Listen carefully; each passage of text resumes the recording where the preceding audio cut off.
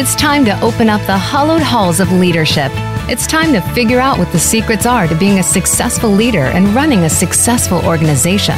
It's time for Voltcast, Illuminating Leadership.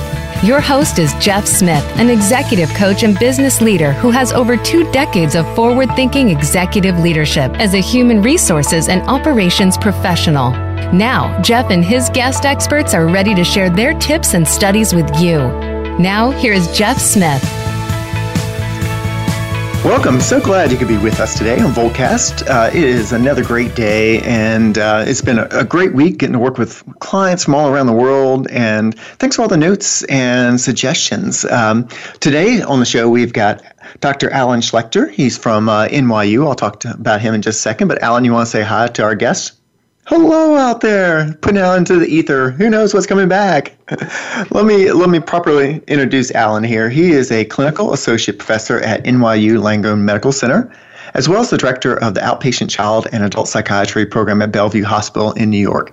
He's married. He's got 2 kids. And what are you, Alan? An outrageously talented table tennis aficionado? Is that what I understand? I'm getting there. I'm taking lessons. Nice. I can't wait to play. I just get to play against my 13-year-old son, so it'd be nice to get taken by somebody here occasionally. It was I've elevated so that I stopped calling it ping pong and I now call it table tennis. That's proper. Yeah. Well, if you want to level sport. I love it. If you want to get in touch with us today, you can call in by calling in at 1-866-472-5788. If you want to email me during the show, I'll be keeping an eye on that. It's jeff@voltageleadership.com. And during the week, our website's voltageleadership.com. And you can like us on Facebook at Voltage Leadership or connect with me on LinkedIn at Jeff Smith Voltage Leadership Consulting. So, Alan, really happy to be on here. We're talking about, how can you be a better leader? And it starts with your own well-being.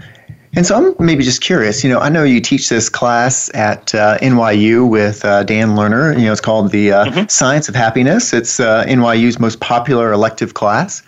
When you think about sort of well-being, what's your definition of well-being? Let's get kind of that up top so that people can understand what we're talking about.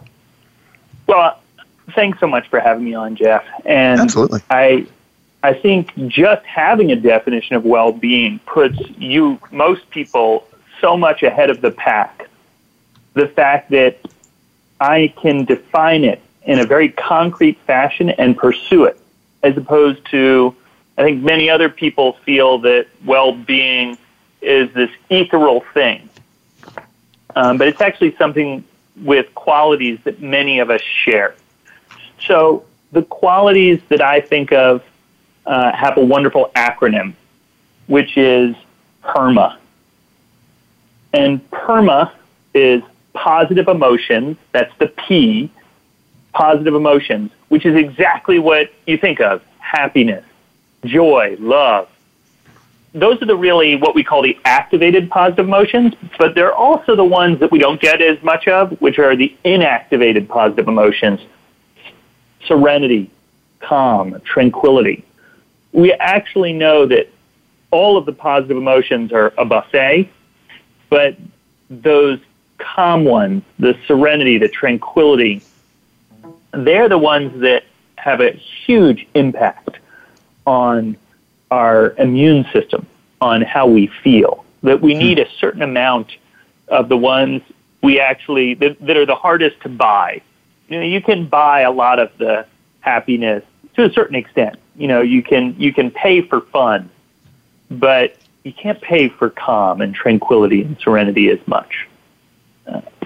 After positive emotions, the E is engagement. Engagement is the activities that truly gratify you and fulfill you. Actually, Jeff, you said this to me once. It lets you know who you are. It's when you're doing something and you're totally absorbed in the process. The R is relationships. Relationships consistently throughout research signify the happiest people, the people with the greatest well-being. You actually can't have great well-being without good relationships. And of course, in my line of field, because most of the time I deal with mental illness, we know that people who are isolated become depressed. Think about it. If you put someone in isolation for too long, they lose touch with reality. They become what we call psychotic. It is considered a torture to put someone into isolation. So that's the P, that's the E, that's the R. M is meaning. Now, again, meaning is one of those words where people say, well, that could mean a million things. But there's actually a very good definition. Meaning is what matters to us. It's what makes sense to us. And meaning, what's meaningful for us, gives us the springboard for our purpose in life. So kids mean a lot to us, and particularly me. Helping children means a lot to me. And this gave me the springboard for my life, personally and professionally. I have kids who I love very much, but it's also my mission at Bellevue. How do I help kids get better? And finally, the last one is A. It's accomplishment. That feeling that we've accomplished something can be important to us at work, but it can also, for me recently, I feel like I've been improving as a father a lot, mostly through the strong advice of my wife, Carlin. And that's where I'm feeling really accomplished right now, that I didn't lose my cool. I was literally just saying to my wife, I was really happy I didn't lose my cool with my kids this morning. That's awesome. So that's PERMA in a nutshell. And if you could just have those, so Martin Seligman is the one who developed this out of the University of Pennsylvania. He's called the father of positive psychology. It's the field of psychology which is really pursuing in an evidence-based, scientific manner how to live a life worth living. This is his acronym PERMA. And if you have a drop in each of those buckets, he would say you are flourishing. Mm-hmm. I love it. And Alan, well done then this morning, at being the accomplished father that I know you are and getting better by the day. So I love it. I as many of the audience will know, I've got a daughter going off to Duke here in about 2 weeks. In fact, 2 weeks from today at 1:30, we'll be moving her in. Wow! And so so it's a very interesting time and a bit of walking on the eggshells around the house right now. Just everyone getting ready, right. And 1 minute everything's joyful, and the next moment you're like, wow, this is a new growth opportunity for me. Maybe thank you for the definition, and maybe swing us over a little bit to your class now, the science of happiness. What made you and Dan really think that this is a topic you want to teach, and maybe bring us into the classroom, for this part of the discussion, and then in the next segment of the show, we'll start to dig in a little bit deeper. But, why the interest in this as a topic, and why do you think it's so popular? Well, I think that I had spent 4 years in medical school, a year of doing research in Alzheimer's disease. I spent then 3 years of adult psychiatry training in my residency, and then 2 years of my training just focusing on children and adolescents. And so I spent 10 years studying what was wrong and how to get rid of what was wrong, and to approach patients with the question you get asked when you go to your doctor: what's your chief complaint? What's your problem? What brings you in here today? And it better be bad. And I felt like patients, I could help them get rid of what's bad, but I didn't see them thriving, and I didn't see them flourishing. And I often saw them getting rid of what's bad, but coming back to the same place. And it really goes back to a central tenet in the field of positive psychology, that the absence of unhappiness is not equal to happiness. And in our society, where we have life and liberty and the right to pursue happiness, it was a very wise thing to say. It is something that needs to be pursued. And I felt like I didn't have the language for it. So I got very interested in the subject.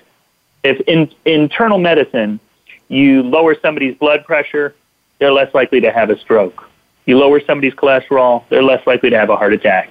And I started to think, what things could you promote in someone that would actually help them prevent depression, reduce anxiety, and help them flourish? So I got very interested in this, and I connected with Dan Lerner, who has a master's in applied positive psychology. Actually, the truth is I started teaching the course without him, and he came in and he was introduced to me, and he came in and he watched me one day, and he pointed out that I was teaching happiness like a doctor and spending about 70% of my time focusing on how we overcome challenges and not on how we build our wellness. Mm. And he joined me. He said, do you know what you really need? And I said, what? He said, you need me. You need me to teach this class with you. I said, I think you're right. And it's been a ton of fun. It's much more fun teaching with someone else because you can get real feedback and they push you. And so we started building, now we teach about 1,000 students a year. And it's really been this remarkable thing. So now the class is about 30%. Look, the class still has 30% of it, 30 to 35% is about how you overcome challenges. We teach people about cognitive behavioral therapy. We teach them about resilience, how to overcome and experience traumas in life, how to, manage difficult situations in communication. But the majority of the class is about thriving. So when we teach about sleep, we teach people to sleep well because it is a cognitive enhancer, not just because it is a cure for sleepiness. Right. If we want to teach somebody the value of eating well, I'm going to point out how when you eat well, you're actually going to have the willpower, how it's going to affect your brain so that you're actually going to learn better later on in the day and have more energy. Not, when most people think of a diet, they think, okay, I'm going to get rid of a cheeseburger, as opposed to what am I going to eat that's really healthy? Well, and here's where I was going to take you, Alan, here. I love it. I love the intentionality, and I'm feeling better about the broccoli and cauliflower that I had right before we had that came on. So I'm feeling good. I feel alert, and we're coming up for a break here. And so I think after the break, where I want to go is, how do we start building this wellness? You're starting to give us some suggestions. What I also want to do is make sure that you guys know Alan and Dan wrote a book together called You Thrive, How to Succeed in College and Life. And it's outstanding. And not just for folks that are like me that are sending off a child to college. They have fantastic recommendations in here and wonderful tools we may get to whoop later on in the day. So stay tuned for that. But what I would really encourage folks, again, it's You Thrive, How to Succeed in College and Life by Daniel Lerner and Alan Schlechter. And it's an outstanding book that I'm sure Alan will give us a little bit more on later in the show. He will be with us the entire show. So if you'd like to email us or give us a call, we'll be here. In the meantime, we'll be back in 2 minutes.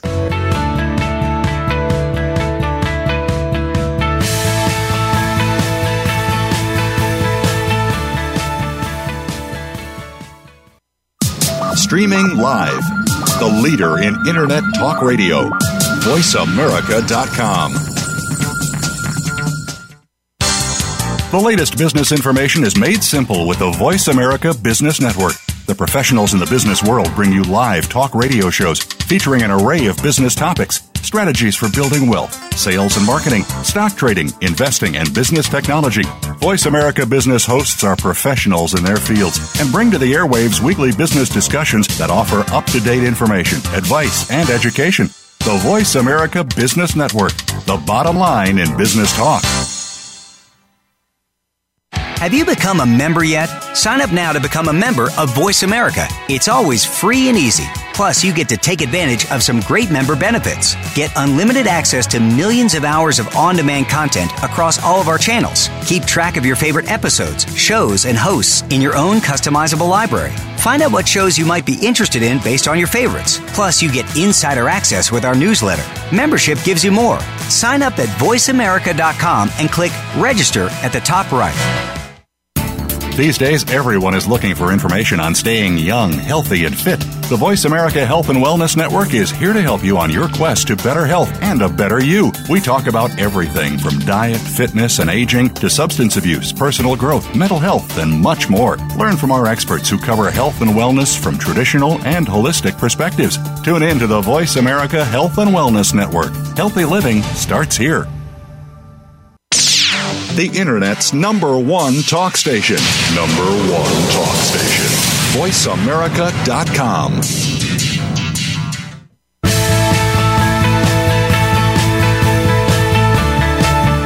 You are listening to Voltcast Illuminating Leadership. To reach Jeff Smith or his guest today, please call 1-866-472-5788. Again, that's 1-866-472-5788. You may also send an email to Jeff at voltageleadership.com. Now back to Voltcast Illuminating Leadership. Welcome back. We've got Dr. Alan Schlechter on the show today. Alan is a friend and an author and a outstanding clinician as well. And Alan is going to be with us today talking a lot about things from his book, You Thrive, How to Succeed in College and Life, as well as what he's been working on and teaching in the classroom at NYU in the class called The Science of Happiness. So before the break, Alan, I kind of teed up this thought of, you've talked about how do we build our wellness. That's really important. So as you're working with folks, whether it's students or your patients, how do you go about getting them to start thinking about building wellness? I hadn't really heard that term, and that really caught me by surprise. I'm like, that's a great way of thinking about it. So how do you work with folks to build wellness? Now, there's a lot of psychoeducation. First of all, that's a great question, because that is exactly what it is. It's a building. And I'd say there's a lot of scaffolding that goes in. And that would be the psychoeducation, that idea of helping people understand that positive emotions, for instance, we all think of, it's good to have more fun in your life. But actually, there's these amazing studies, a variety of them, that show that having a lot of positive emotions, joy, happiness, serenity, calm, not only are you experiencing more happiness, but the people who experience higher levels live longer. They have better relationships. They have significantly better achievement at work, in the work environment. And one of the reasons that this comes about has to do with positive emotions do very specific things to our brain. There's a neuroscience behind what happiness does to us. So the first thing people have to understand, and particularly a lot of people come to me with negative emotions, and they just want to get rid of the negative emotions, anger, fear, sadness. But positive emotions and negative emotions do two very different things for us. Negative emotions kept us alive for thousands of years.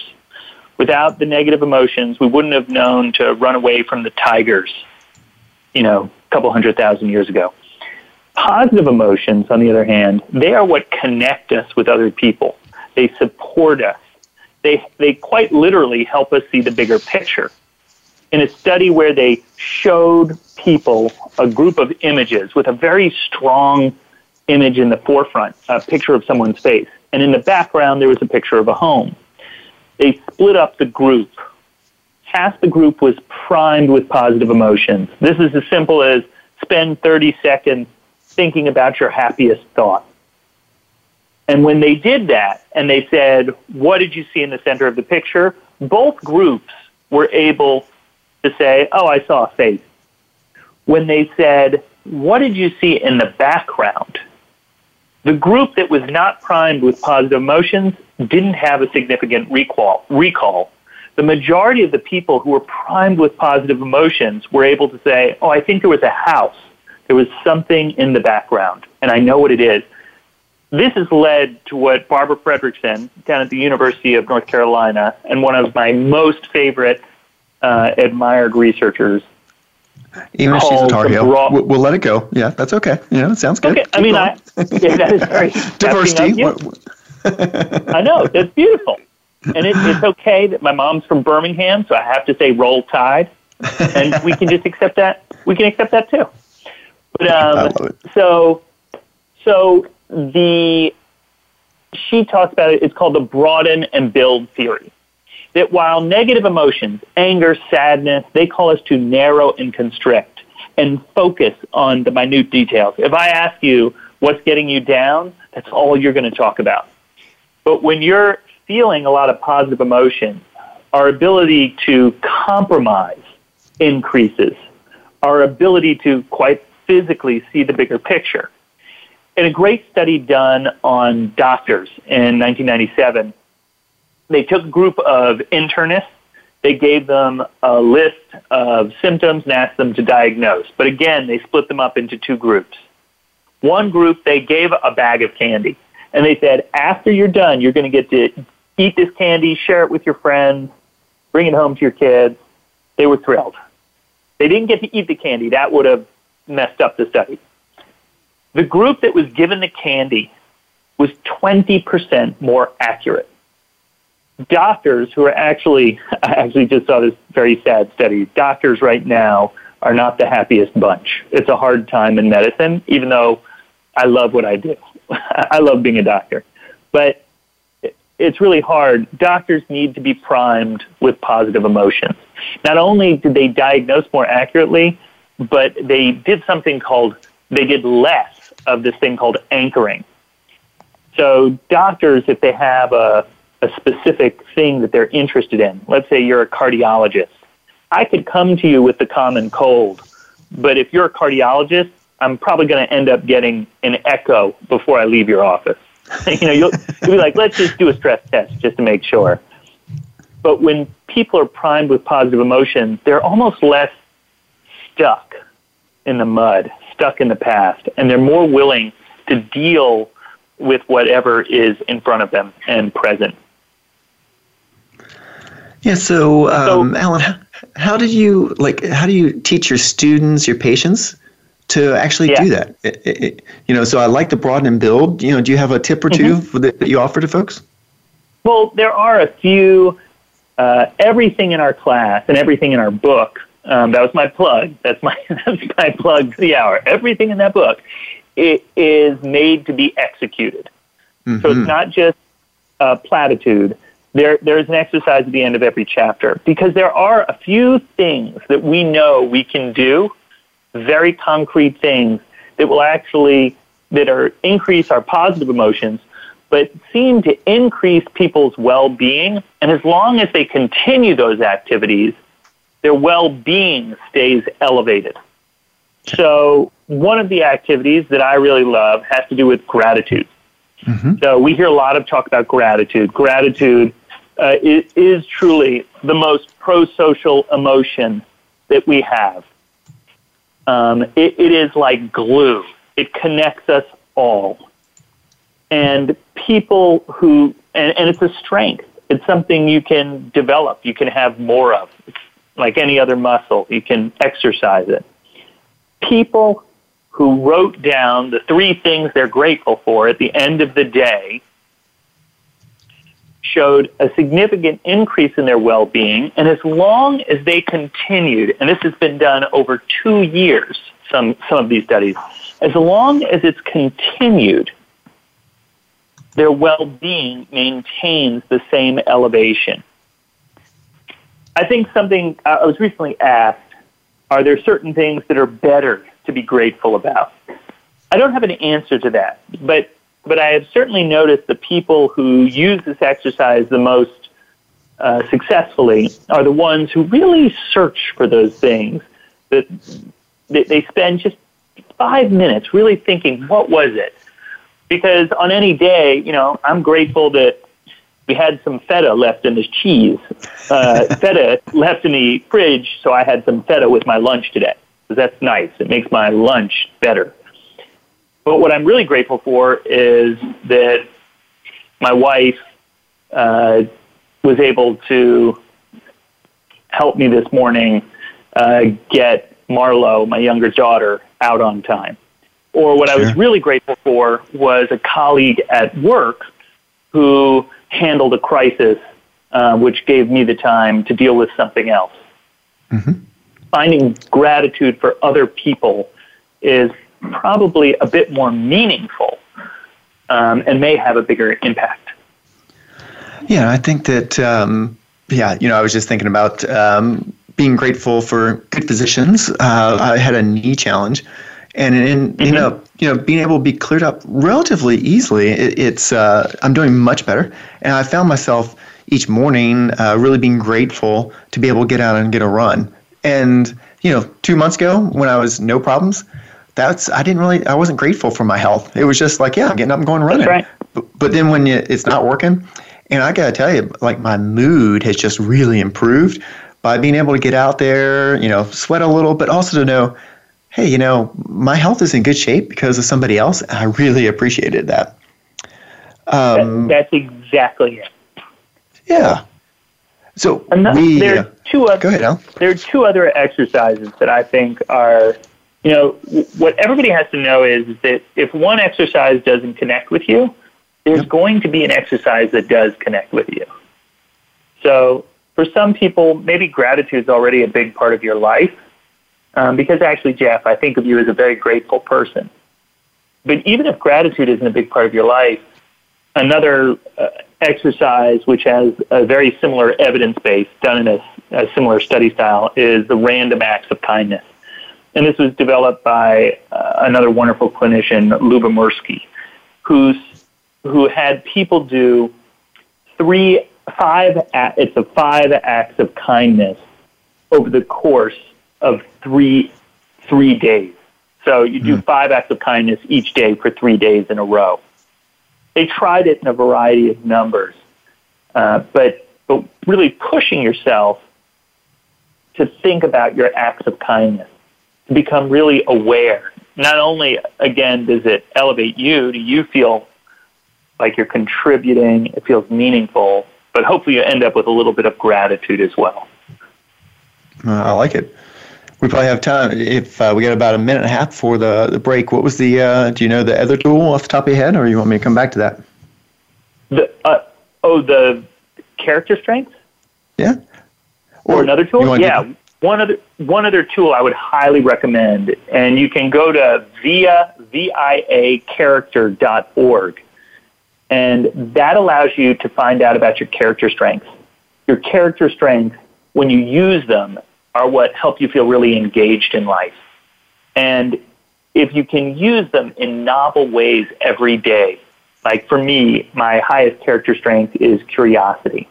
And if I make sure that I use my curiosity every day, getting to know a new person, reading an article I've wanted to read, by the way, today, getting on the radio with you, Jeff, then that's also that seems to have a huge increase in people's well-being. And that will maintain itself as long as I keep challenging my curiosity.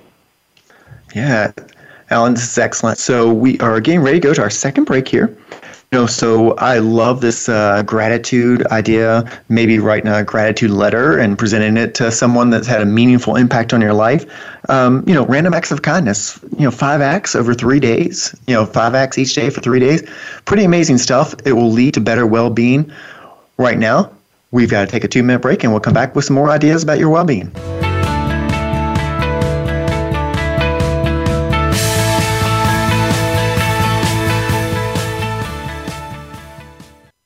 Stimulating talk. Gets those synapses in the brain firing really fast. All the time. The #1 Internet talk station where your opinion counts. VoiceAmerica.com.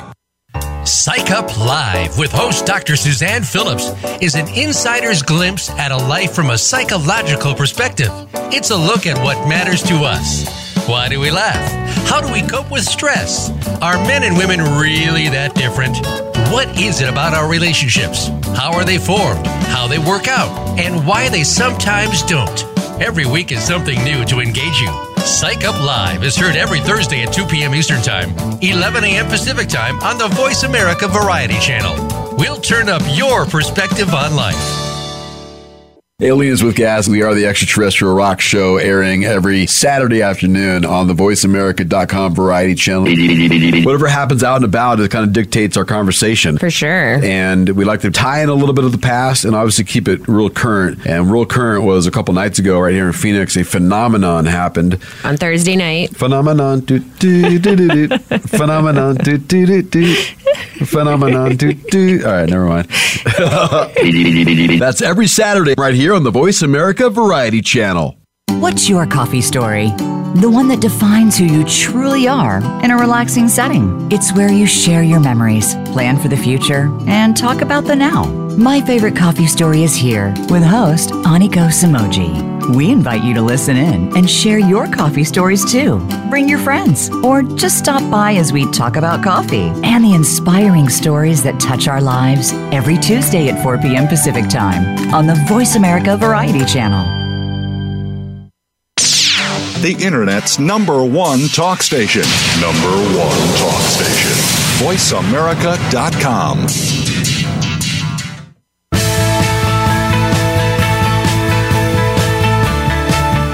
You are listening to Voltcast Illuminating Leadership. To reach Jeff Smith or his guest today, please call 1-866-472-5788. Again, that's 1-866-472-5788. You may also send an email to Jeff at voltageleadership.com. Now back to Voltcast Illuminating Leadership. Welcome back, and glad you could be here with us. We've had Alan Schlechter on the show today. He and Dan Lerner are the authors of You Thrive, How to Succeed in College and Life, and they both teach the most popular elective class at NYU called The Science of Happiness. So, Alan, one of our questions that we've gotten in here is around, why is it important for a leader to care about well-being? So we're talking a lot about sort of the individual, but why is it essential for a leader? And, you and I were talking a little bit about the break. Maybe we can also go into some good examples of leaders with good well-being and maybe some without good well-being. So first off, why is it important? It's such a wonderful question, Jeff, because we know many leaders who do not have well-being. We can think of them, famous leaders, and whether it's Steve Jobs. You can think of a lot of people also when you're talking about really great leadership, about people just in general who develop excellence in what they're doing, who are able to display their expertise. And some people do it with well-being, and some people do it without well-being. But then we have people who are able to develop great excellence and leadership. And I think of Richard Branson, and I think of Warren Buffett, who are famous for developing not only tremendous businesses, but always placing well-being, community, Warren Buffett's leadership during our financial crisis, the sense of his willing to support his community, the United States, his dedication to his community has always been about him. So you can have both.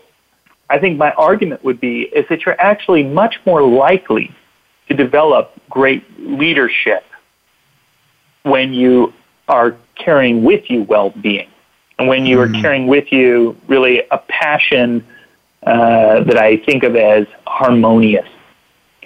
And that's been one of the areas I've been really lucky to listen to Dan talk about. It's something he's very interested in, is this idea of harmonious passion versus obsessive passion. Has anybody talked about this on your show, Jeff? No. I'm curious. I think I can imagine some of the not so great passions I see that are out there. Like some of my friends that play golf like 7 days a week and barely connect with family.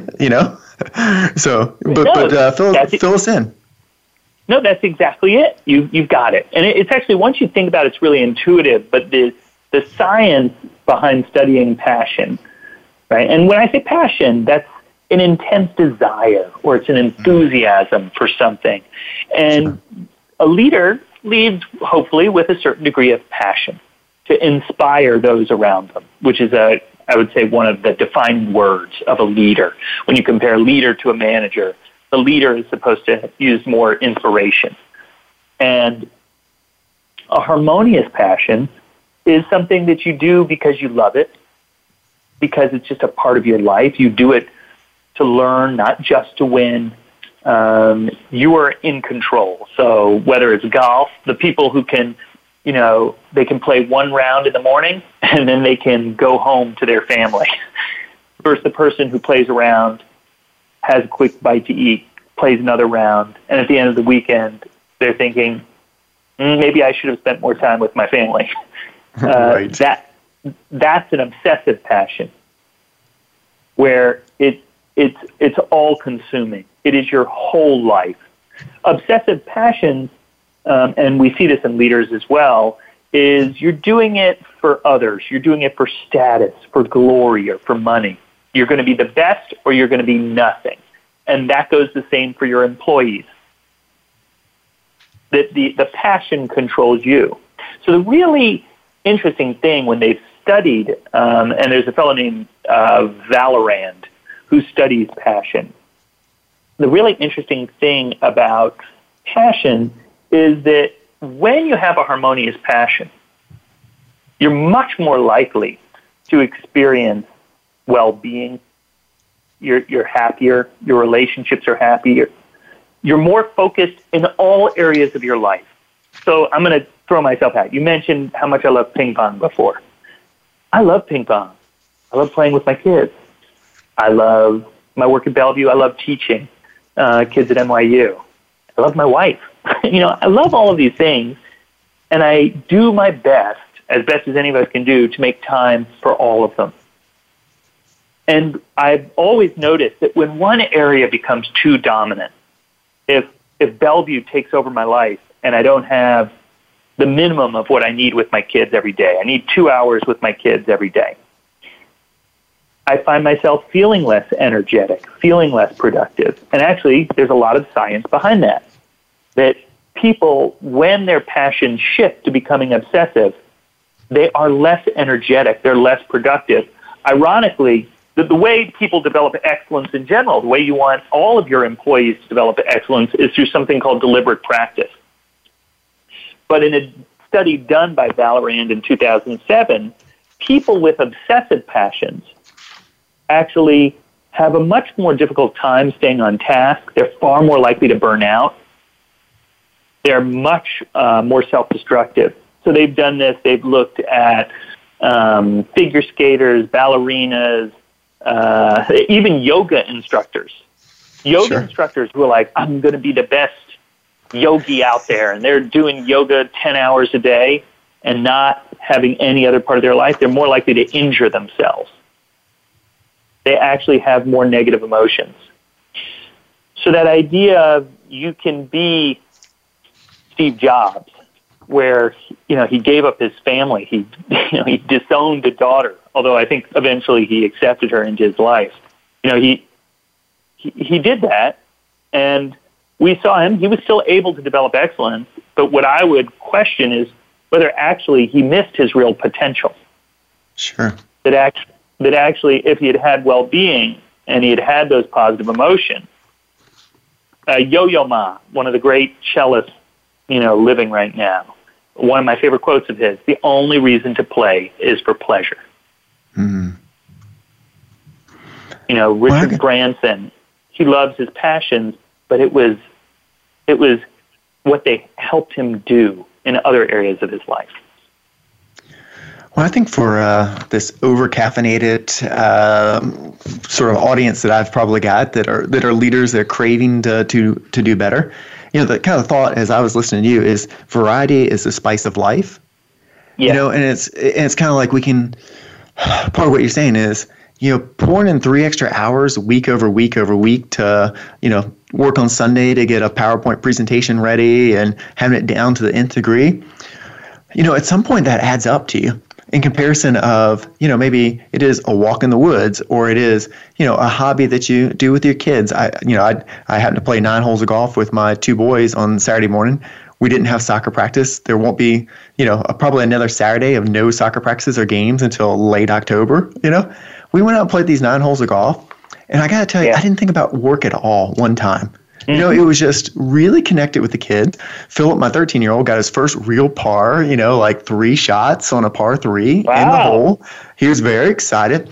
And what I found was that so far, Monday and Tuesday this week, I have had such good insights and things are just flowing because I think that over the last couple of weeks, I've really connected in different ways with my kids, with a couple of my passions.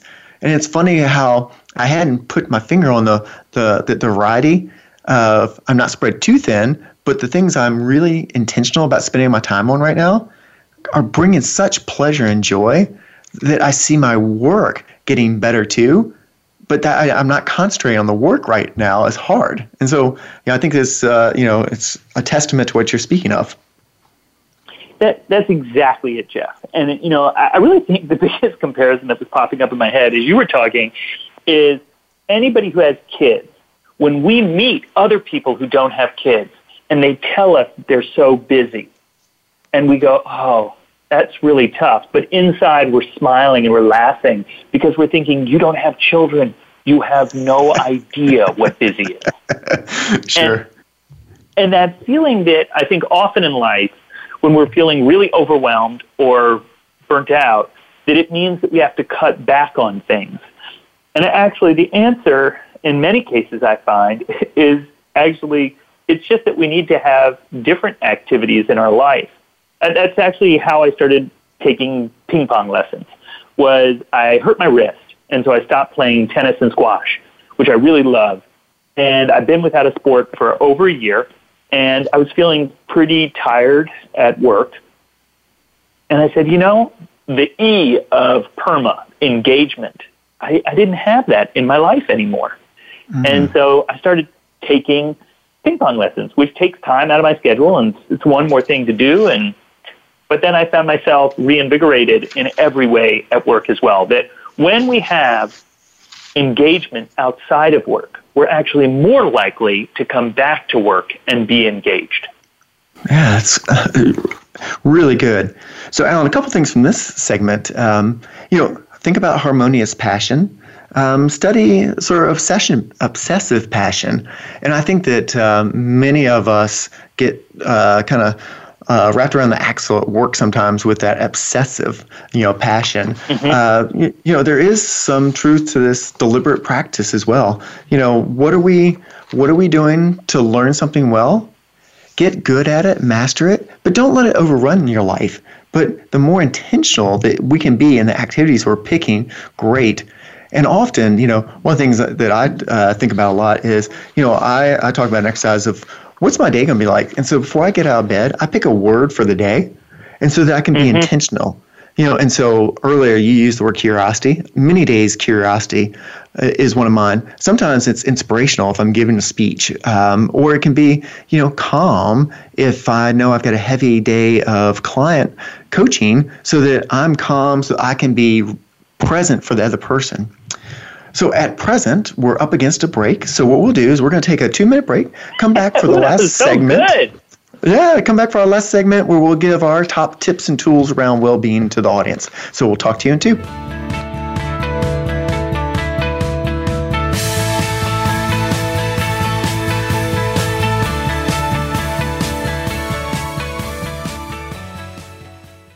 Stimulating talk. It gets those synapses in the brain firing really fast. All the time. The #1 internet talk station where your opinion counts. VoiceAmerica.com. What sets apart VoiceAmerica.tv from the other video content providers on the internet? Choice and flexibility means that you can host your video content live or on demand on the main VoiceAmerica.tv channels through your own branded media player or your own private TV channel. We support multiple media formats, so all of your video content can be in one place. We offer a number of advertising and video packages. For more information, visit VoiceAmerica.tv. If you think you've seen online TV like this before, let us surprise you. Are you finding your frequency? It can be described as that space between failure and success. It's the future of digital media. It's finding your voice. It's engaging topics, content, and ideas. Jeff and Ryan discuss the digital media space and all of its aspects. It's about making the mistakes, taking the chances, summoning the intestinal fortitude to step out of your comfort zone, and discovering what you can accomplish when you decide to try, decide to learn, decide that you have something to say, and find your frequency. Live Fridays at 2 p.m. Pacific Time, 5 p.m. Eastern Time on the Voice America Variety Channel.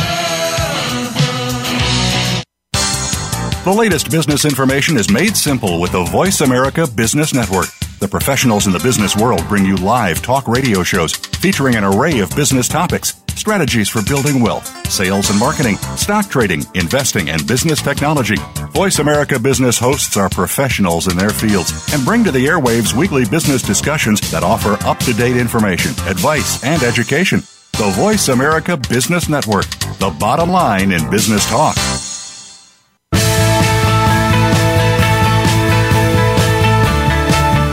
You are listening to Voltcast Illuminating Leadership.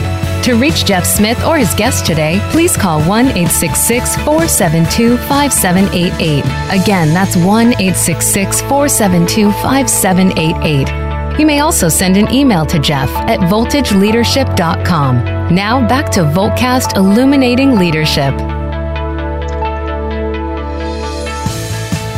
Welcome back, and thanks for spending part of your day with us. We've had Dr. Alan Schlechter on the show today. Sorry about that, kind of blended it all together.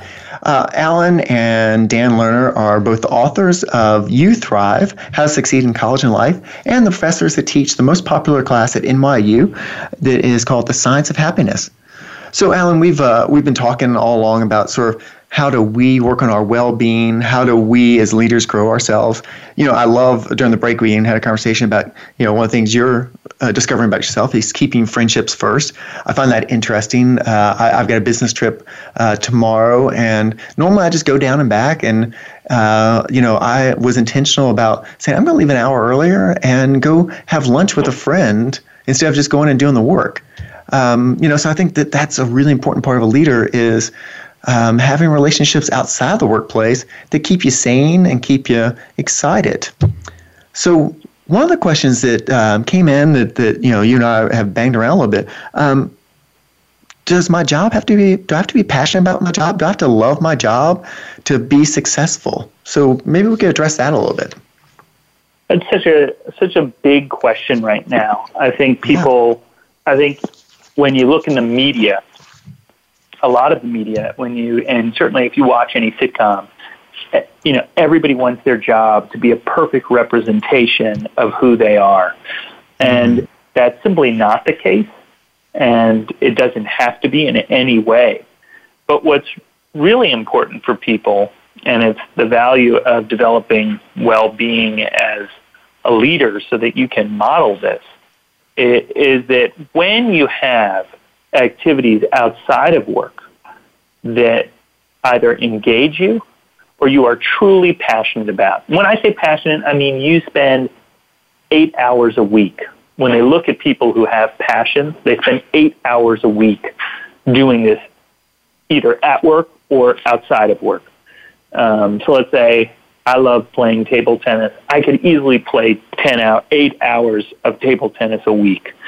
And when people have that, they find that even though they may not be as passionate about their work, their passion in their work increases.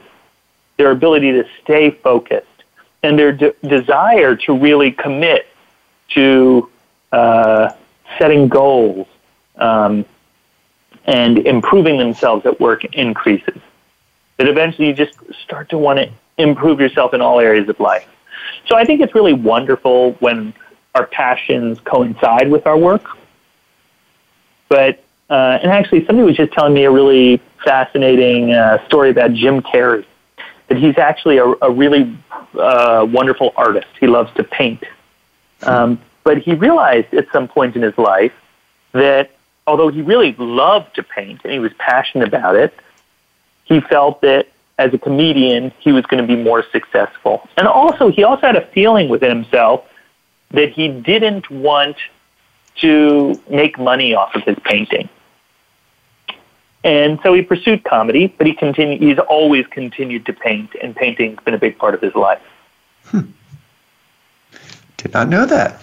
Thanks for sharing. I know. I thought that was really interesting. I better check the source, but no, it sounds reasonable. Well, we're sort of in the wrap up phase here. A couple of the things that you've presented to us are great. This doing gratitude every day, a gratitude letter. Writing a note to somebody. I highly recommend that. When I was about 30 years old, I wrote the top 10 people that had influenced my life to that point. And I wrote them a letter, and I let them see. I wrote a paragraph or so on each person, and everybody that was on my list, I gave them everyone else's information to. And it was just really interesting. While it was great for me and made me feel wonderful and brought tears, it was even more moving to see how I was able to help other people connect with each other. And the only common denominator was me and the network and the excitement. So I think a gratitude letter is fantastic, or taking a moment each day to think about 3 things that you're grateful for, or people you're grateful for, as well as these ideas of the taking time to do random acts of kindness, maybe 5 random acts of kindness for like 3 days, and see what happens.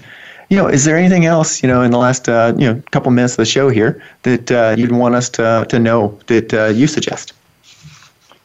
I'd throw in one more exercise that was one of Christopher Peterson's, who's one of the kind of founding voices of positive psychology. And I think that it doesn't have as much evidence base, but I've used it with a lot of my students and gotten a lot out of it. And what you do is you create a journal. A lot of positive psychology is journaling, so you can sort of reflect on yourself. And keep a journal of the things that made you feel best in any day. And do that for 1 month. And when I did it, I stopped after 3 weeks. It was so clear to me what made my days good and the things that could make my day good that I could have every day. So what I call my 3 good things are that I spend at least 2 hours with my kids every day, that I meditate for 20 minutes. And the third thing that made my day good was not when I finished 50 emails, but when I crossed something off my list. Like when something was completely done. Like today, my thing to cross off my list is to finish my syllabus for next semester. So if I can just cross one thing off my list every day, meditate for 20 minutes and spend 2 hours with my kids and family, no matter what else happens in the day, it gives me that feeling, that what we call locus of self-control. And I find my days, my well-being really shifts up. And so that's been something and so figuring out what that is for you. Now, by the way, many of my students always come back to me and they're looking at their list of 3 good things and they say, somebody tells me that I'm attractive. And I say, well, that's not something that happens to me every day. Oh, come on, Alan. It happens every day. Come on. Maybe. My wife will occasionally tell me I'm attractive, but, maybe not every day. And she's in the background right now, so this is a real hint to her. But that idea of things that we control, because the truth is in life, we control very little. Anything can happen. But making that intention to do the 3 things that make you feel good every day, truly good. I think I'm against a Snicker bar also makes me feel good, but that goes into the category of hedonism. It makes you feel good for a moment, but then you come back. Oh, Alan, thank you so much for being on the show. So it has been a joy and an honor to get to work with Alan, both professionally and consider him a friend. Alan, he's the good-looking version of the You Thrive authors here. Is that what I was supposed to say? No, yeah, Dan is also very good-looking, but my Dave's much better. Yeah. So we've got, Alan Schechter, again, his book is You Thrive, How to Succeed in College and Life. Next week on the show, we're going to have Joanne Losey. So Alan knows Joanne as well. And we're going to be talking about succession planning and talent development and how do you grow your business, hopefully be as successful as possible and have the talent to match the strategies that you need. So Joanne and I will be covering that topic next week. Again, during the week, if you want to reach out to us, it's Jeff@voltageleadership.com. You can find us on voltageleadership.com. We'll be posting this, so if you want to go back and listen to it. And then I've written a couple of blogs about this topic. So stay tuned. Come out to voltageleadership.com. They post on Mondays, and we'll make sure that we follow up. So, Alan, again, thanks so much for being on the show, and look forward to talking to you again soon. Thanks so much, Jeff. This was wonderful. Great. And to everyone else, next week, again, Joanne and I will be on the show at 1 o'clock Eastern. Please feel free to shoot us an email with any thoughts or questions. In the meantime, make it a great week, and we'll look forward to talking to you next week. Thank you for tuning in to Voltcast, Illuminating Leadership. Please join your host, Jeff Smith, again next Tuesday at 10 a.m. Pacific Time and 1 p.m. Eastern Time on the Voice America Variety Channel. We'll discuss another engaging topic next week.